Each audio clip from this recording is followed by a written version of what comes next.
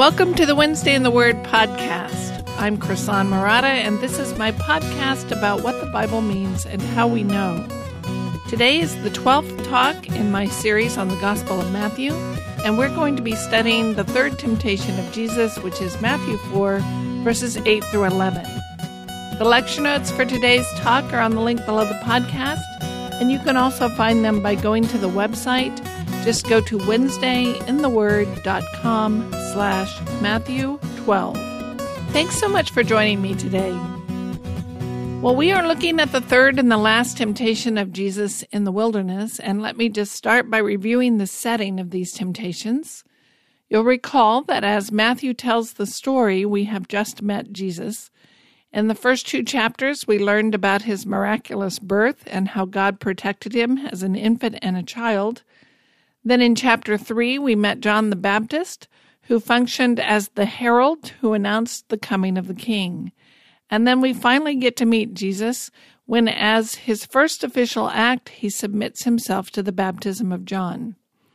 At his baptism, the heavens opened and the Spirit of God descended upon him and remained on him in some visible dove-like form, and he heard a voice from heaven declare him to be the beloved Son of God. After these dazzling supernatural displays that Jesus is indeed the Messiah, Jesus is not immediately crowned and placed on the throne in Jerusalem. Rather, he is led into the wilderness where he goes without food for 40 days and nights and is tempted by the devil. And this tension lies behind all the temptations. On the one hand, Jesus has been powerfully confirmed as the Son of God, the Messiah. On the other hand, God has put him in a place where he might starve to death and where he is facing hardship and deprivation. He has been assured by God that he has this glorious destiny as the Messiah, and yet right now, God is asking him to suffer. Jesus knows that right now God wants him to be in the wilderness going hungry and being tempted by Satan. Satan wants to destroy Jesus personally, but more than that, he wants to disqualify him to be the Messiah. Yet while Satan wants to destroy God's plan of salvation, God has a greater, deeper purpose for these temptations. God wants to demonstrate that Jesus is, in fact, qualified and worthy to be the Messiah. Furthermore, as we talked about in the last podcasts, God has deliberately set up the circumstances of these temptations to echo the story of Israel's journey in the wilderness. Like Israel, Jesus is led by God into the wilderness. Like the nation of Israel, Jesus is left by God to go hungry. Like Israel, Jesus is led by God for a time period of 40 years for the nation of Israel, 40 days for Jesus. Like Israel, Jesus is being tested in the wilderness, and like Israel, Jesus has received miraculous assurances from God. Israel was promised that God would lead them to the promised land. They witnessed the plagues in Egypt, including the Passover and the parting of the Red Sea.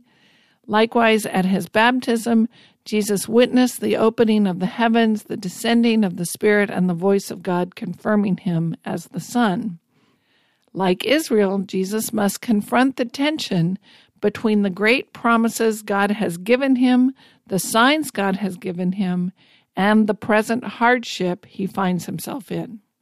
I think Jesus shows he understands this parallel between his situation and the nation of Israel by quoting from a particular sermon of Moses.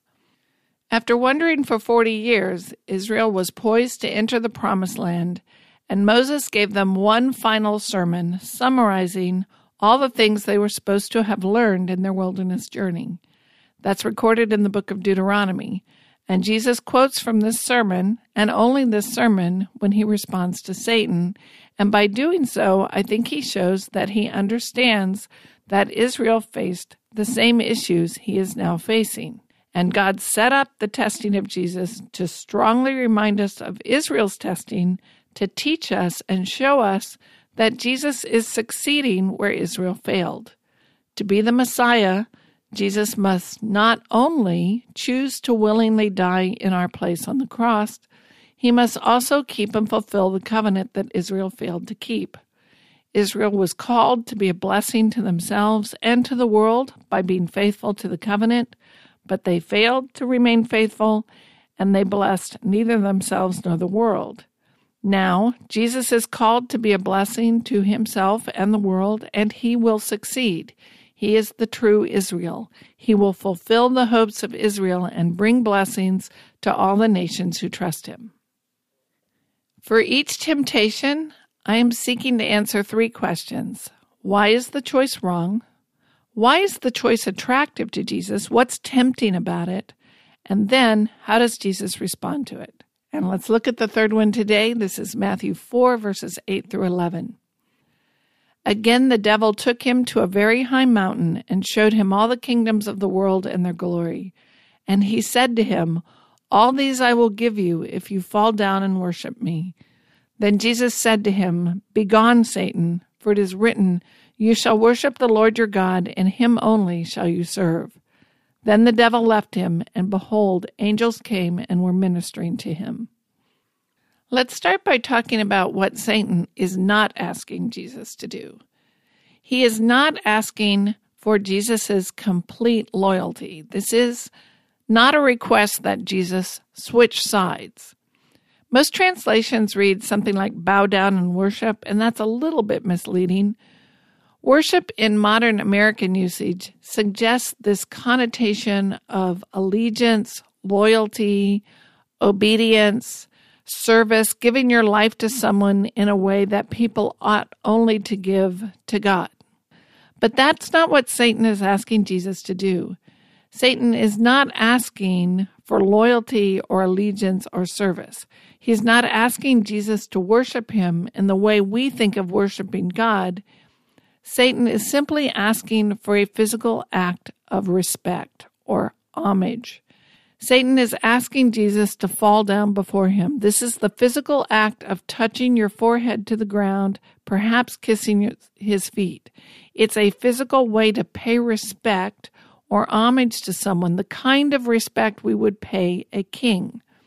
So the word translated bow down refers to this physical act of prostrating yourself as a gesture of respect.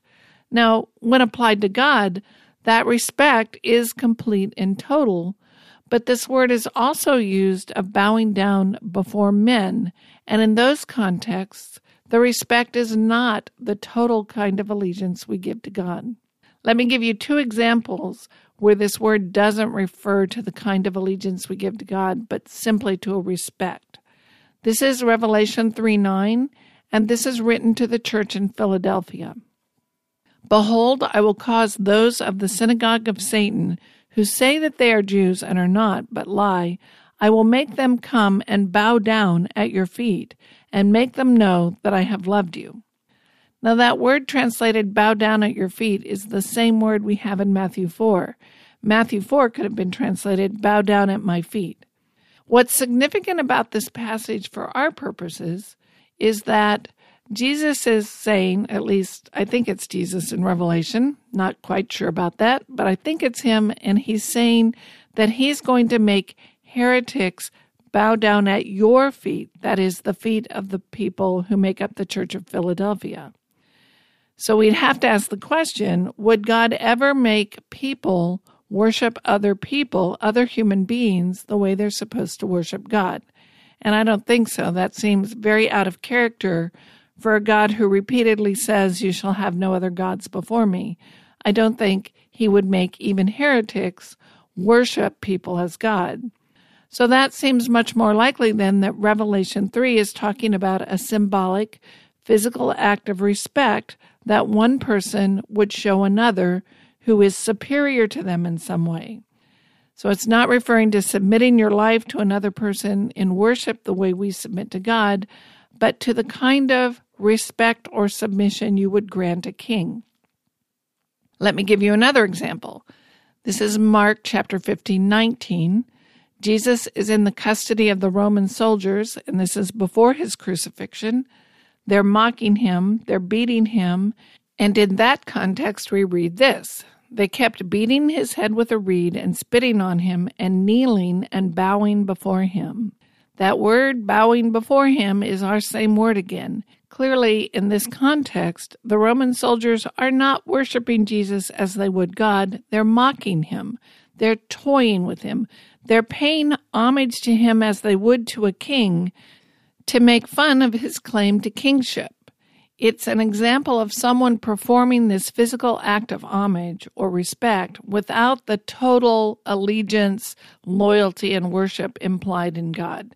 And in this case, with the Roman soldiers, they don't even mean it. They don't even have the inward attitude of respect that should accompany the action.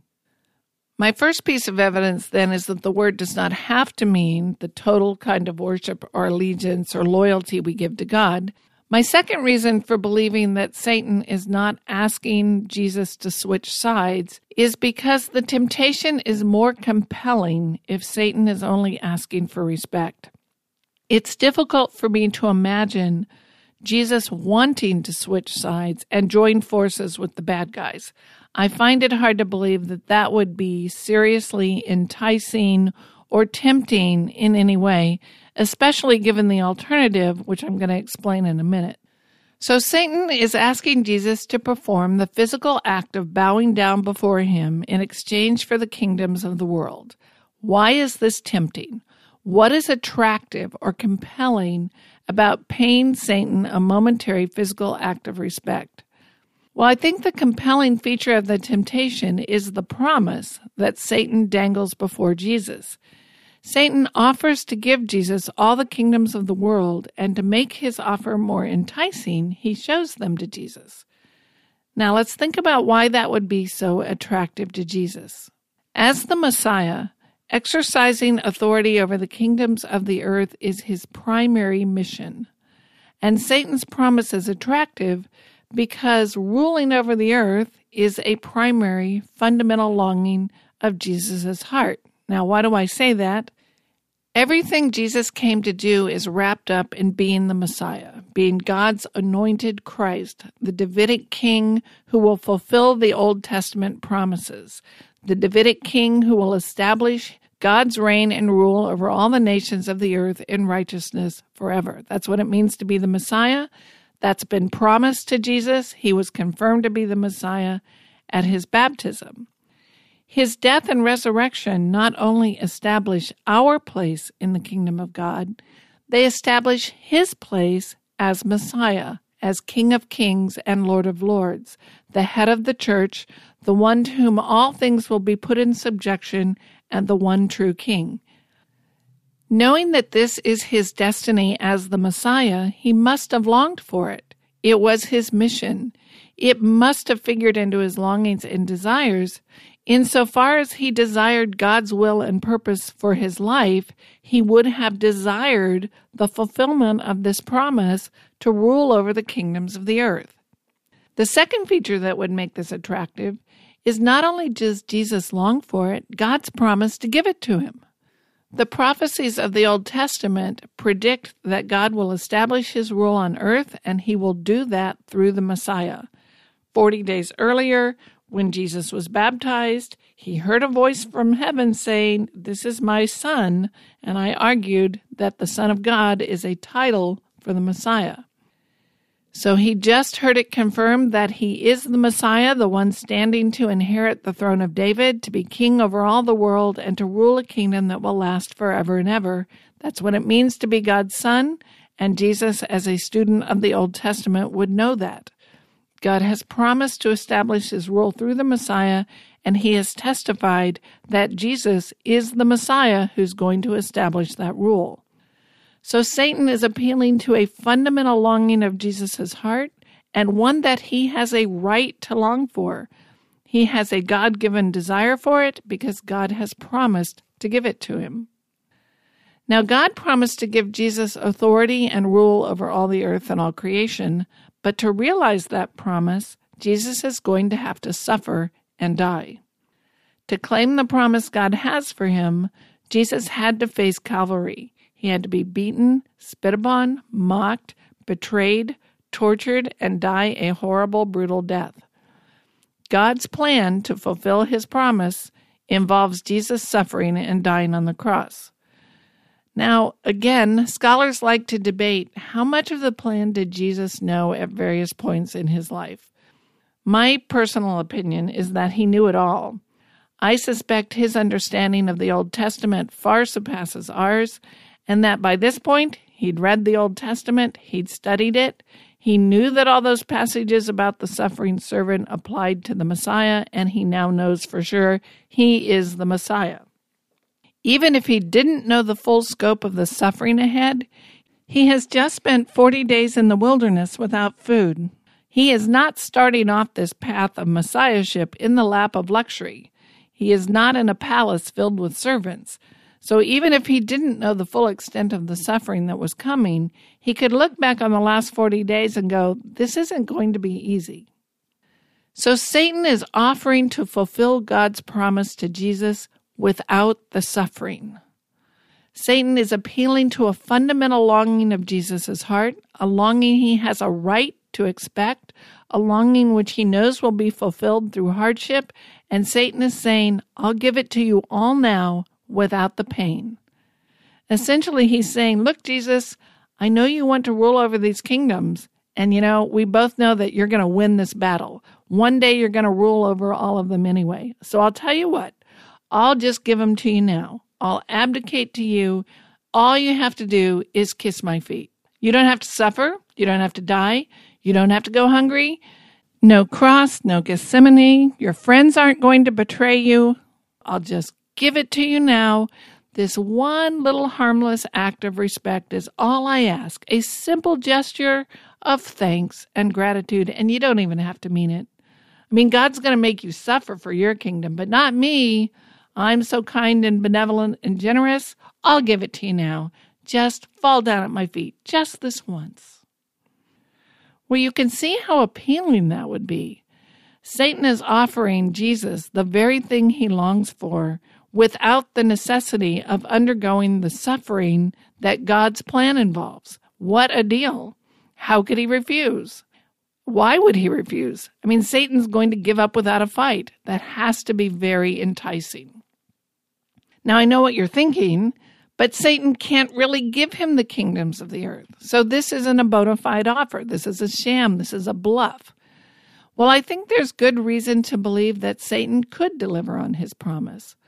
First, in the parallel account in Luke, Satan says this in Luke 4, 6, and 7, and the devil said to him, I will give you all this domain and its glory, for it has been handed over to me, and I give it to whomever I wish. Therefore, if you worship before me, it shall be yours. That implies that Satan has been given the authority to hand this kingdom over. Second, Paul calls Satan the god of this world in 2 Corinthians 4:4, and that again implies that Satan has some kind of authority over the world. And finally, I think Jesus' response indicates that he believes this is a bona fide offer. So let's look at Jesus' response. Why doesn't he take Satan up on this offer? What's wrong for him in taking this deal? As he does in all three temptations, Jesus quotes from Moses' sermon in Deuteronomy. But before we look at the passage he quotes, let's set the stage for what's going on in Deuteronomy. I want to back up to Deuteronomy 6, 1 through 3. Now this is the commandment, the statutes and the rules that the Lord your God commanded me to teach you, that you may do them in the land to which you are going over to possess it, that you may fear the Lord your God, you and your son's son, by keeping all his statutes and his commandments, which I command you, all the days of your life, and that your days may be long. Hear, therefore, O Israel, and be careful to do them, that it may go well with you, and that you may multiply greatly, as the Lord, the God of your fathers, has promised you, in a land flowing with milk and honey. The focus of this section is on the future. Israel is about to cross over into the land that God has promised to give them, and this is something God has been promising for a long time now, and they are on the brink of it being fulfilled. The Israelites would like their days to be prolonged. They would like things to go well in this new land. They would like to have peace and prosperity and fruitfulness. And that's exactly what God is promising to give them if they will keep his commandments and his statutes. The previous generation was not allowed to enter the promised land because they were rebellious and unbelieving, and they turned away from the Lord, and that's why they wandered so long in the wilderness. Moses is now reminding the next generation, the present generation, that they're going to face the same kinds of temptation. They're going to get in the land, and the question will be, will they be faithful to the Lord or not? Will they remain faithful to Him, or will they turn away to other gods? And that brings us to a very famous passage in Deuteronomy. This is 6:4. You often hear this referred to as the Shema, which is the first word of this verse. This is Deuteronomy 6:4 through 6:6. Hear, O Israel, the Lord our God, the Lord is one. You shall love the Lord your God with all your heart and with all your soul and with all your might. And these words that I command you today shall be on your heart. Let's think about what it means that the Lord is one. I think it's actually quite relevant to the reason Jesus is quoting Deuteronomy, and I wanted to spend some time thinking about it. If you start studying this verse, you'll quickly discover that Jesus and the scribes had a little debate over this verse. We find this in Mark 12:28 through 34. And one of the scribes came up and heard them disputing with one another. This is Jesus and the scribes disputing, and seeing that he answered them well, asked him, which commandment is the most important of all?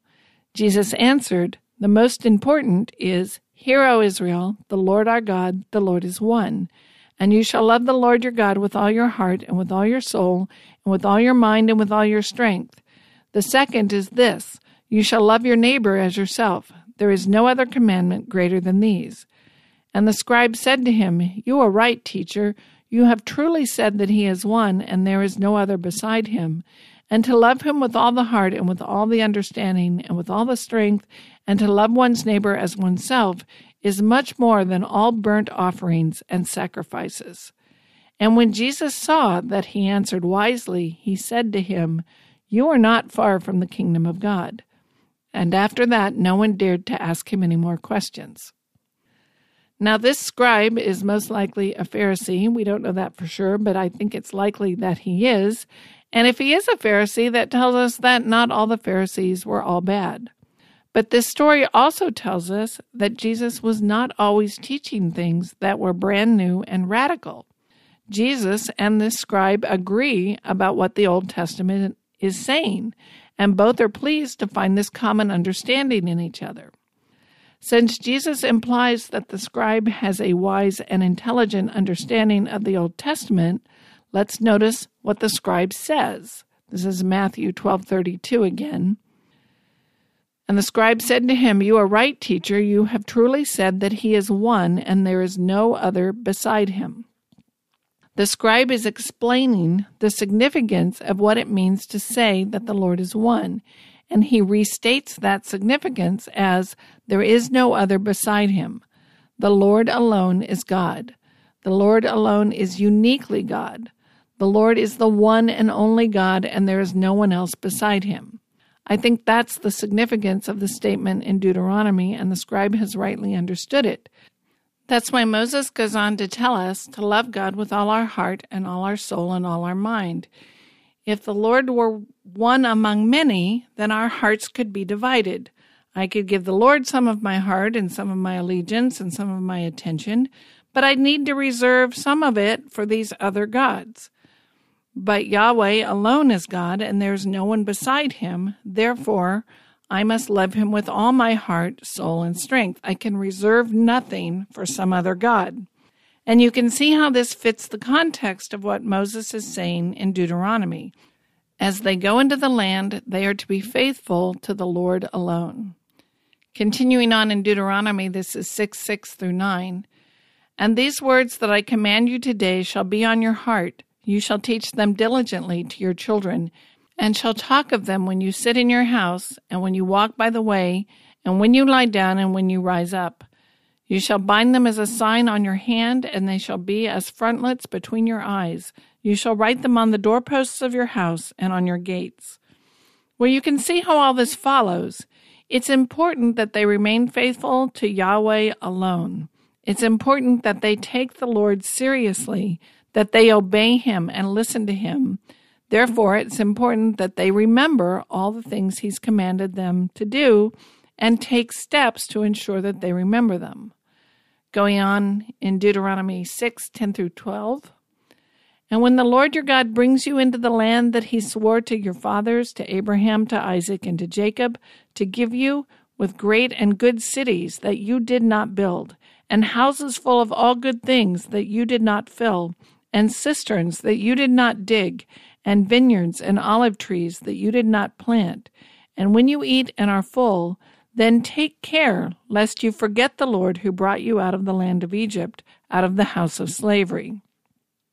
Israel's about to enter into the promised land, and once they are in and settled, it's going to be really easy to forget how they got all this goodness in the first place. They could easily forget that they did not work for the abundance of this land. They could forget that they received all this prosperity from the hand of the Lord. And one way of forgetting is to think, we did all this on our own, and Moses warns them against that. But another way to forget that everything they have comes from God is to start thinking that it came from other gods instead. If they forget it all comes from the Lord, then they could forget that the Lord is one. They could forget that there is no other God beside him and start serving and worshiping other gods and idols of the land that they're entering. Now that brings us to the verse that Jesus is quoting. This is Deuteronomy 6:13 through 15. It is the Lord your God you shall fear. Him you shall serve, and by his name you shall swear. You shall not go after other gods, the gods of the people who are around you, for the Lord your God in your midst is a jealous God, lest the anger of the Lord your God be kindled against you, and he destroy you from off the face of the earth. Now here we see the language Jesus is quoting. We see Moses addressing this fundamental issue of who are you going to worship. This topic is a central theme in Moses' sermon. The sermon starts back in chapter 5 by repeating the 10 Commandments, and remember how that starts. I am the Lord your God who brought you out of the land of Egypt, out of the house of slavery. You shall have no other gods before me.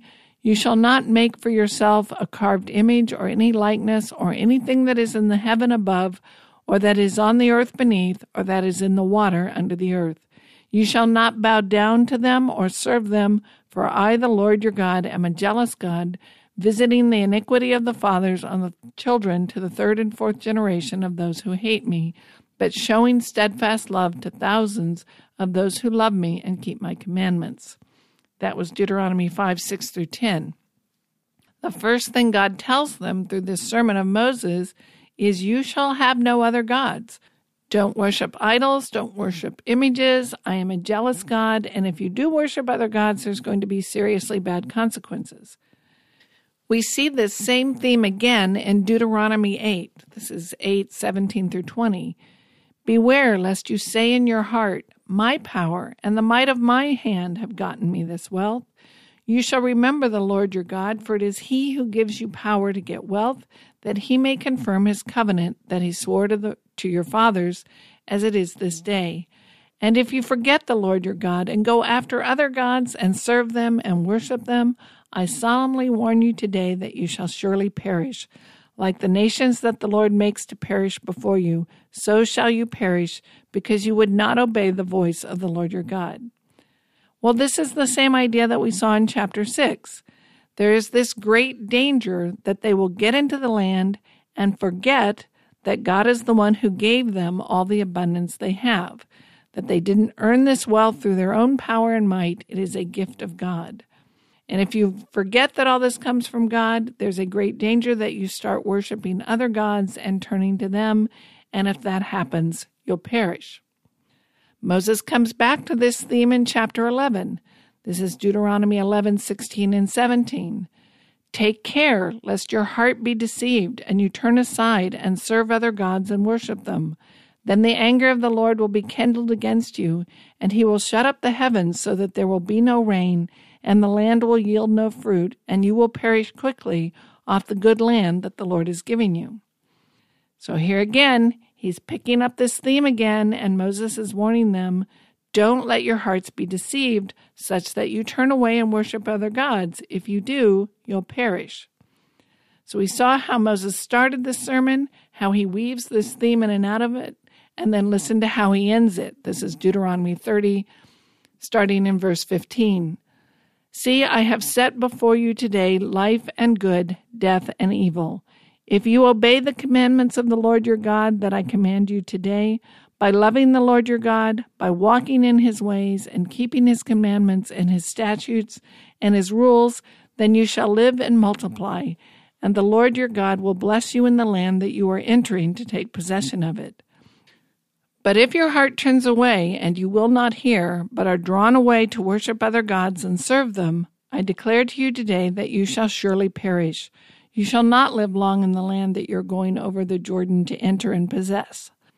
I call heaven and earth to witness against you today that I have set before you life and death, blessing and curse.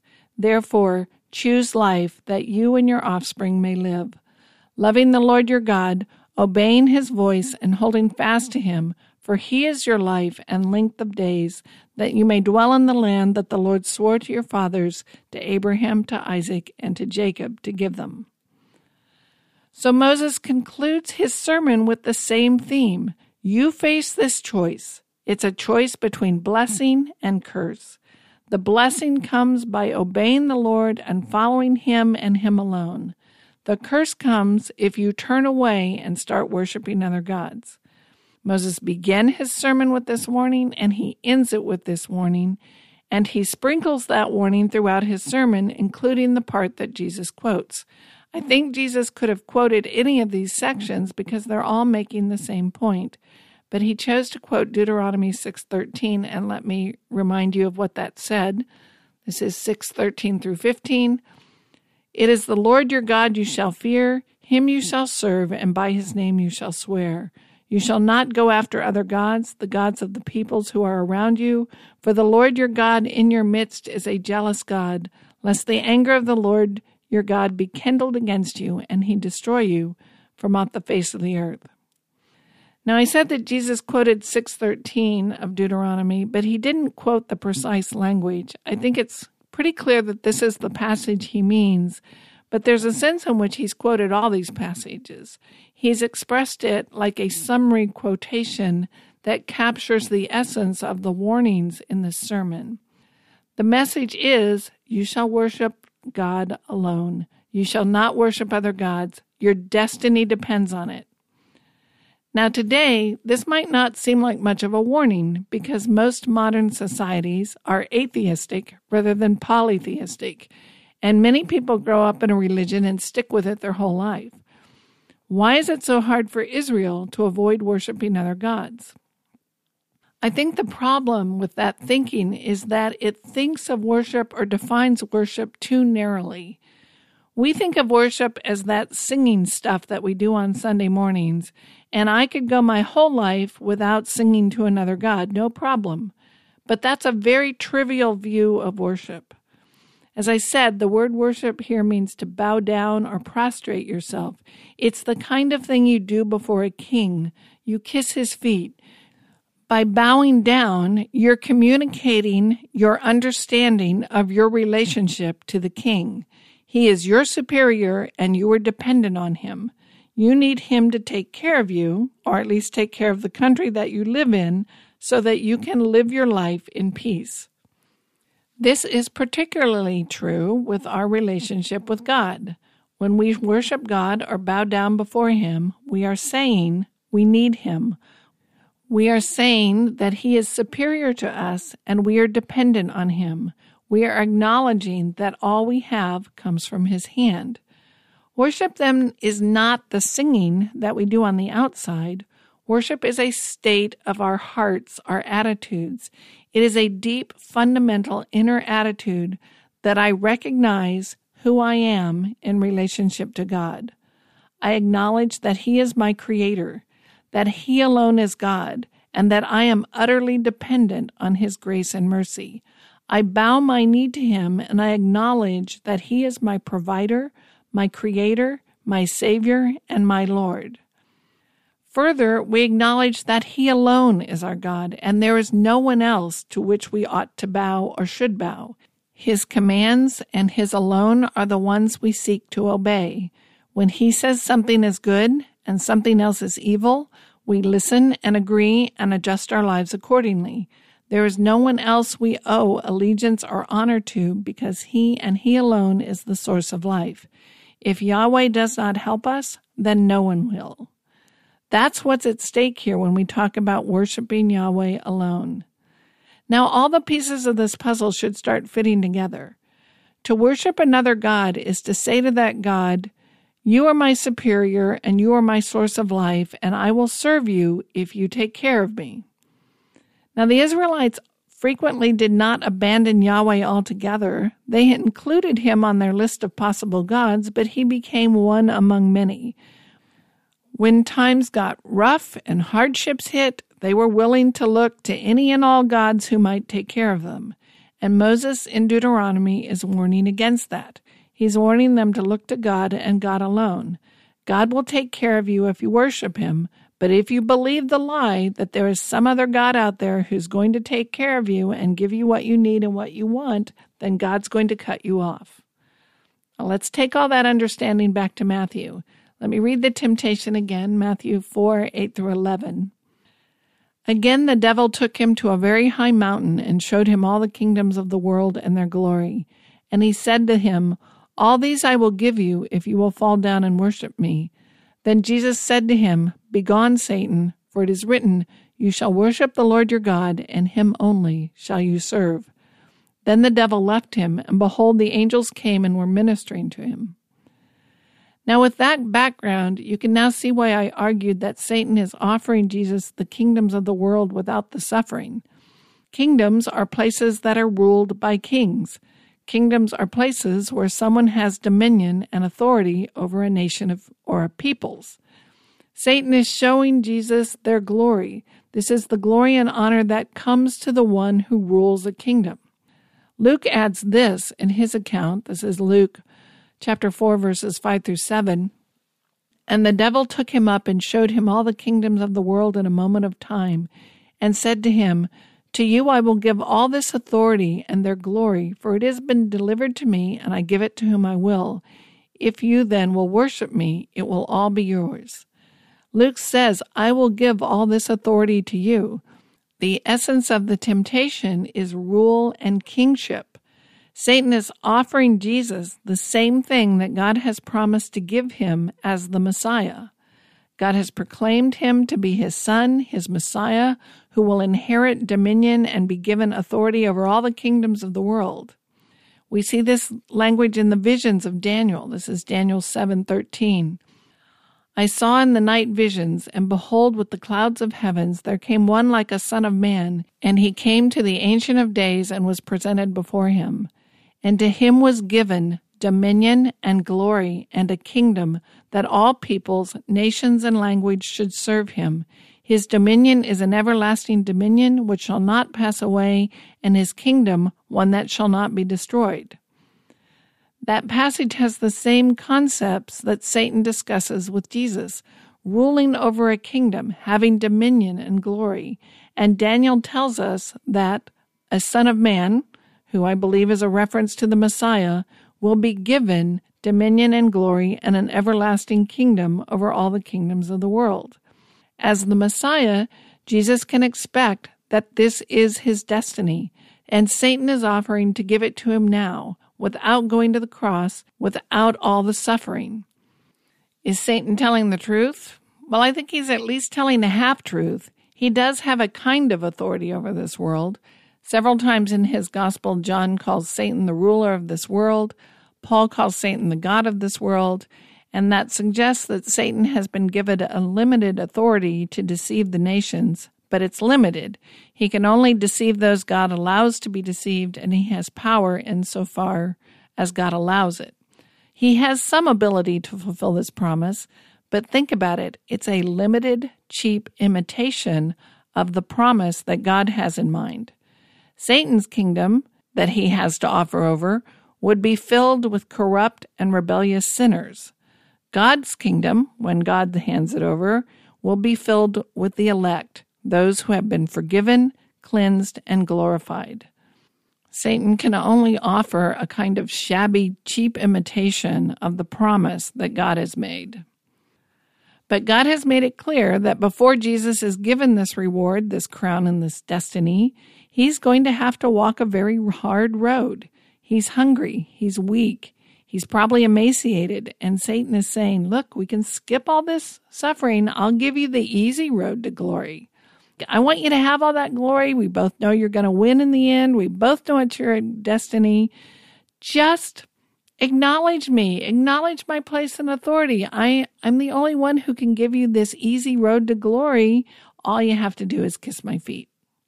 And Jesus says, leave me. And he quotes Deuteronomy 6:13. In essence, he says, look, there is only one source of life. There is only one to whom I will bow my knee. There is only one God to be worshipped. God is one, and there is no one beside him. So Jesus believes that God will give him his inheritance. If God wants Jesus to achieve that inheritance through suffering, then that is what Jesus will do. He's not going to turn to anyone or anything else that promises an easier road, because God alone is the source of every good thing. Idolatry is looking to anyone or any other thing than God to meet your needs. To serve other gods is idolatry. Idolatry is looking to someone or something else other than God to meet your needs. And we have all kinds of gods that we think are going to meet our needs and fulfill us and grant us life. We look to resume stars and health and career and money and wealth and romance and drugs and self-esteem and food and beauty, physical fitness. We look to all those things and we think that's what's really going to fulfill me. But to look to them to meet your needs is idolatry just as much as making an offering to Baal.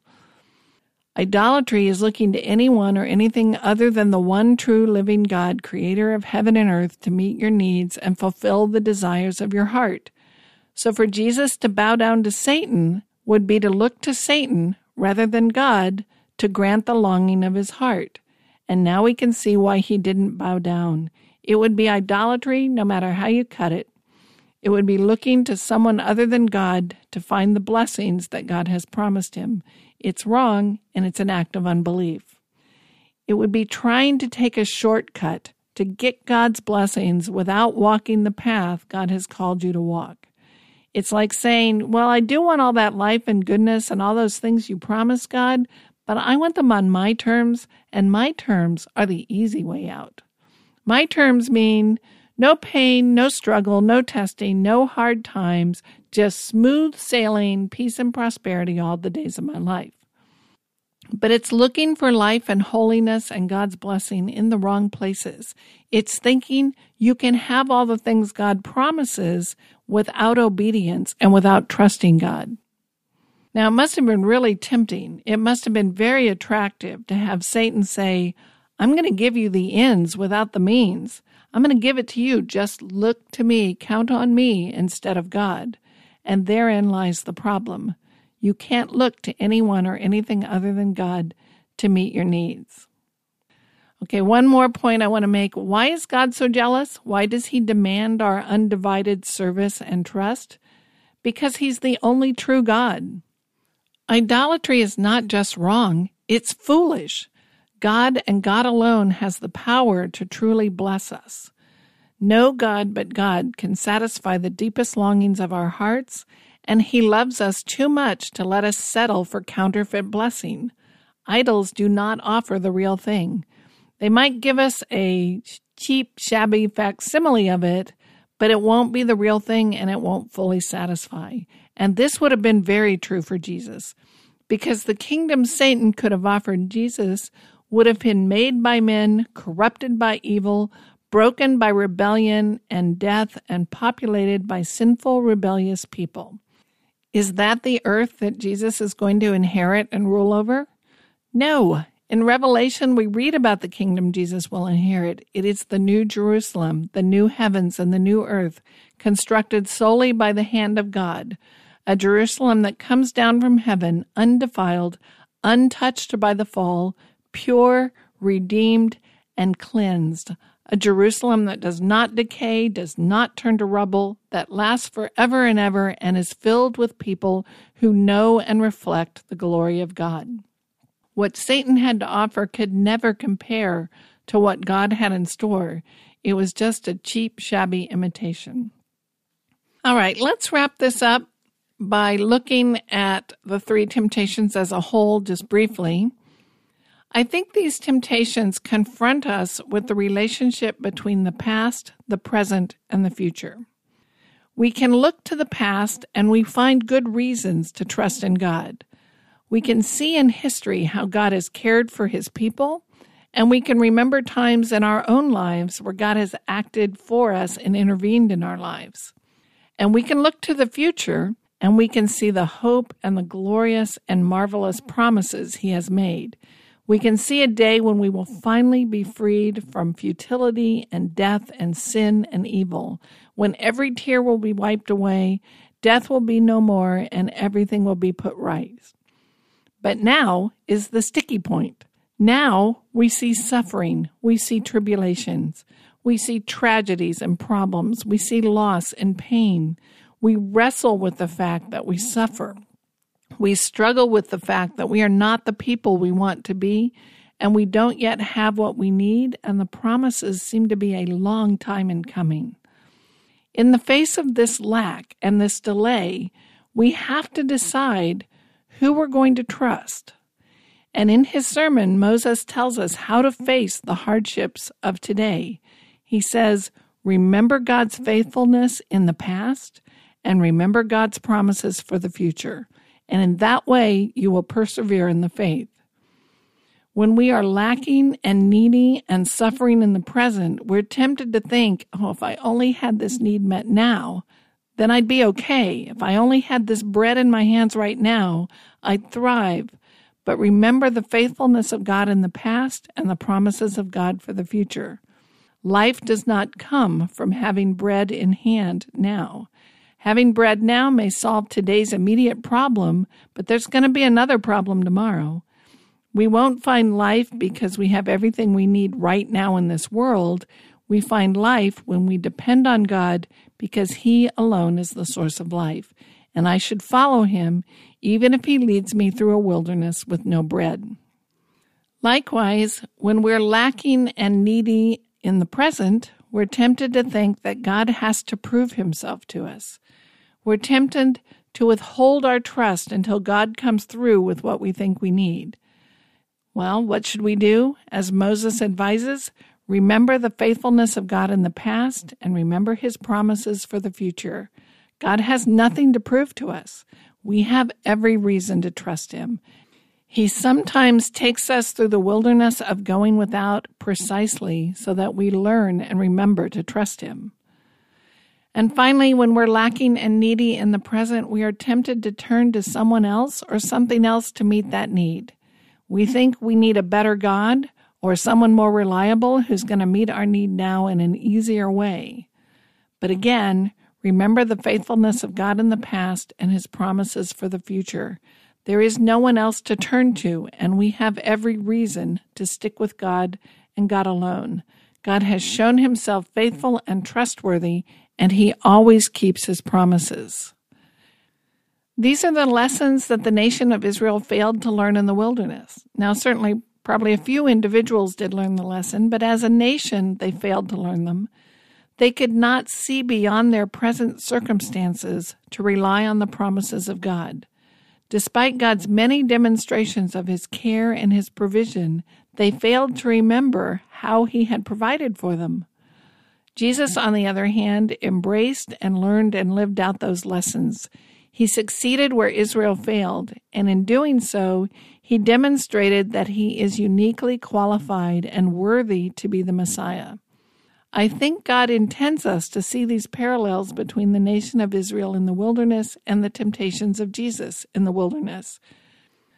Jesus, the King of Kings and Lord of Lords, is called to take the path of faithful suffering on his journey to the throne, and he is faithful in every way. By his actions, he shows how fitting it is for him to be the Messiah. Jesus learned the lessons Israel failed to learn, and he is the true son of Israel who brings their hopes to fruition. And finally, these are the same lessons you and I must learn in our journey of faith. We're in the same situation. We are caught in the tension between the past, the present, and the future. Our situation is a lot like Israel in the wilderness. In Israel's past was the 10 plagues, the parting of the Red Sea, the pillar and the cloud that led them, the manna and the quail, the sweet water, and the voice from Sinai. In Israel's future was the promised land, but their present was marching through a wilderness, facing a lack of food and water. In Jesus' past was the circumstances of his birth, God's care for him in Egypt, the voice at his baptism, and the Spirit descending and remaining on him. In his future was the promise of dominion and authority over all the kingdoms of the earth, but right now he was starving and hungry in the wilderness, and the cross is still before him. In our past is the coming of Jesus, the miracles he performed, the cross, and the resurrection, not to mention all the stories of the Old Testament and God's work in our individual lives. In our future is the second coming and the fulfillment of all the promises of the gospel. But right now, our present is living in a fallen, sinful world among fallen, sinful people and facing our own sin and rebellion. God often requires us to go without and to suffer hardship. What are we to do when that happens? Remember the faithfulness of God in the past and his promises for the future. In short, we need to learn the lessons of the wilderness. God has us in the wilderness to learn the most important lessons of all. God and God alone is the source of life. God does not need to prove himself to us, and we should stop demanding that he do so. And there is no other God to turn to. No one in the universe and nothing in the world can give us life if God does not give it to us. God has promised us life if we continue to trust him, and God always keeps his promises. You've been listening to the Wednesday in the Word podcast. My mission is to explain not only what a passage means, but how we figure it out. Your podcast feed may be limited to the last 20 or so episodes, but you can hear all the previous episodes on my website. Just go to WednesdayInTheWord.com. It is an ad-free, spam-free website. There are only podcasts and Bible study resources. It's all free, and it's designed to help you improve your skills and understanding. If you want to thank me, please leave a positive rating or review wherever you listen to your podcasts. Subscribe to the mailing list and the podcast, and most importantly, tell a friend what you learned and where you learned it. Our theme music is graciously provided by Reggie Coates. You can hear his music on heartfeltmusic.org. Thank you for joining me today. I'm Chrysalyn Murata, and I'll see you next week at Wednesday in the Word.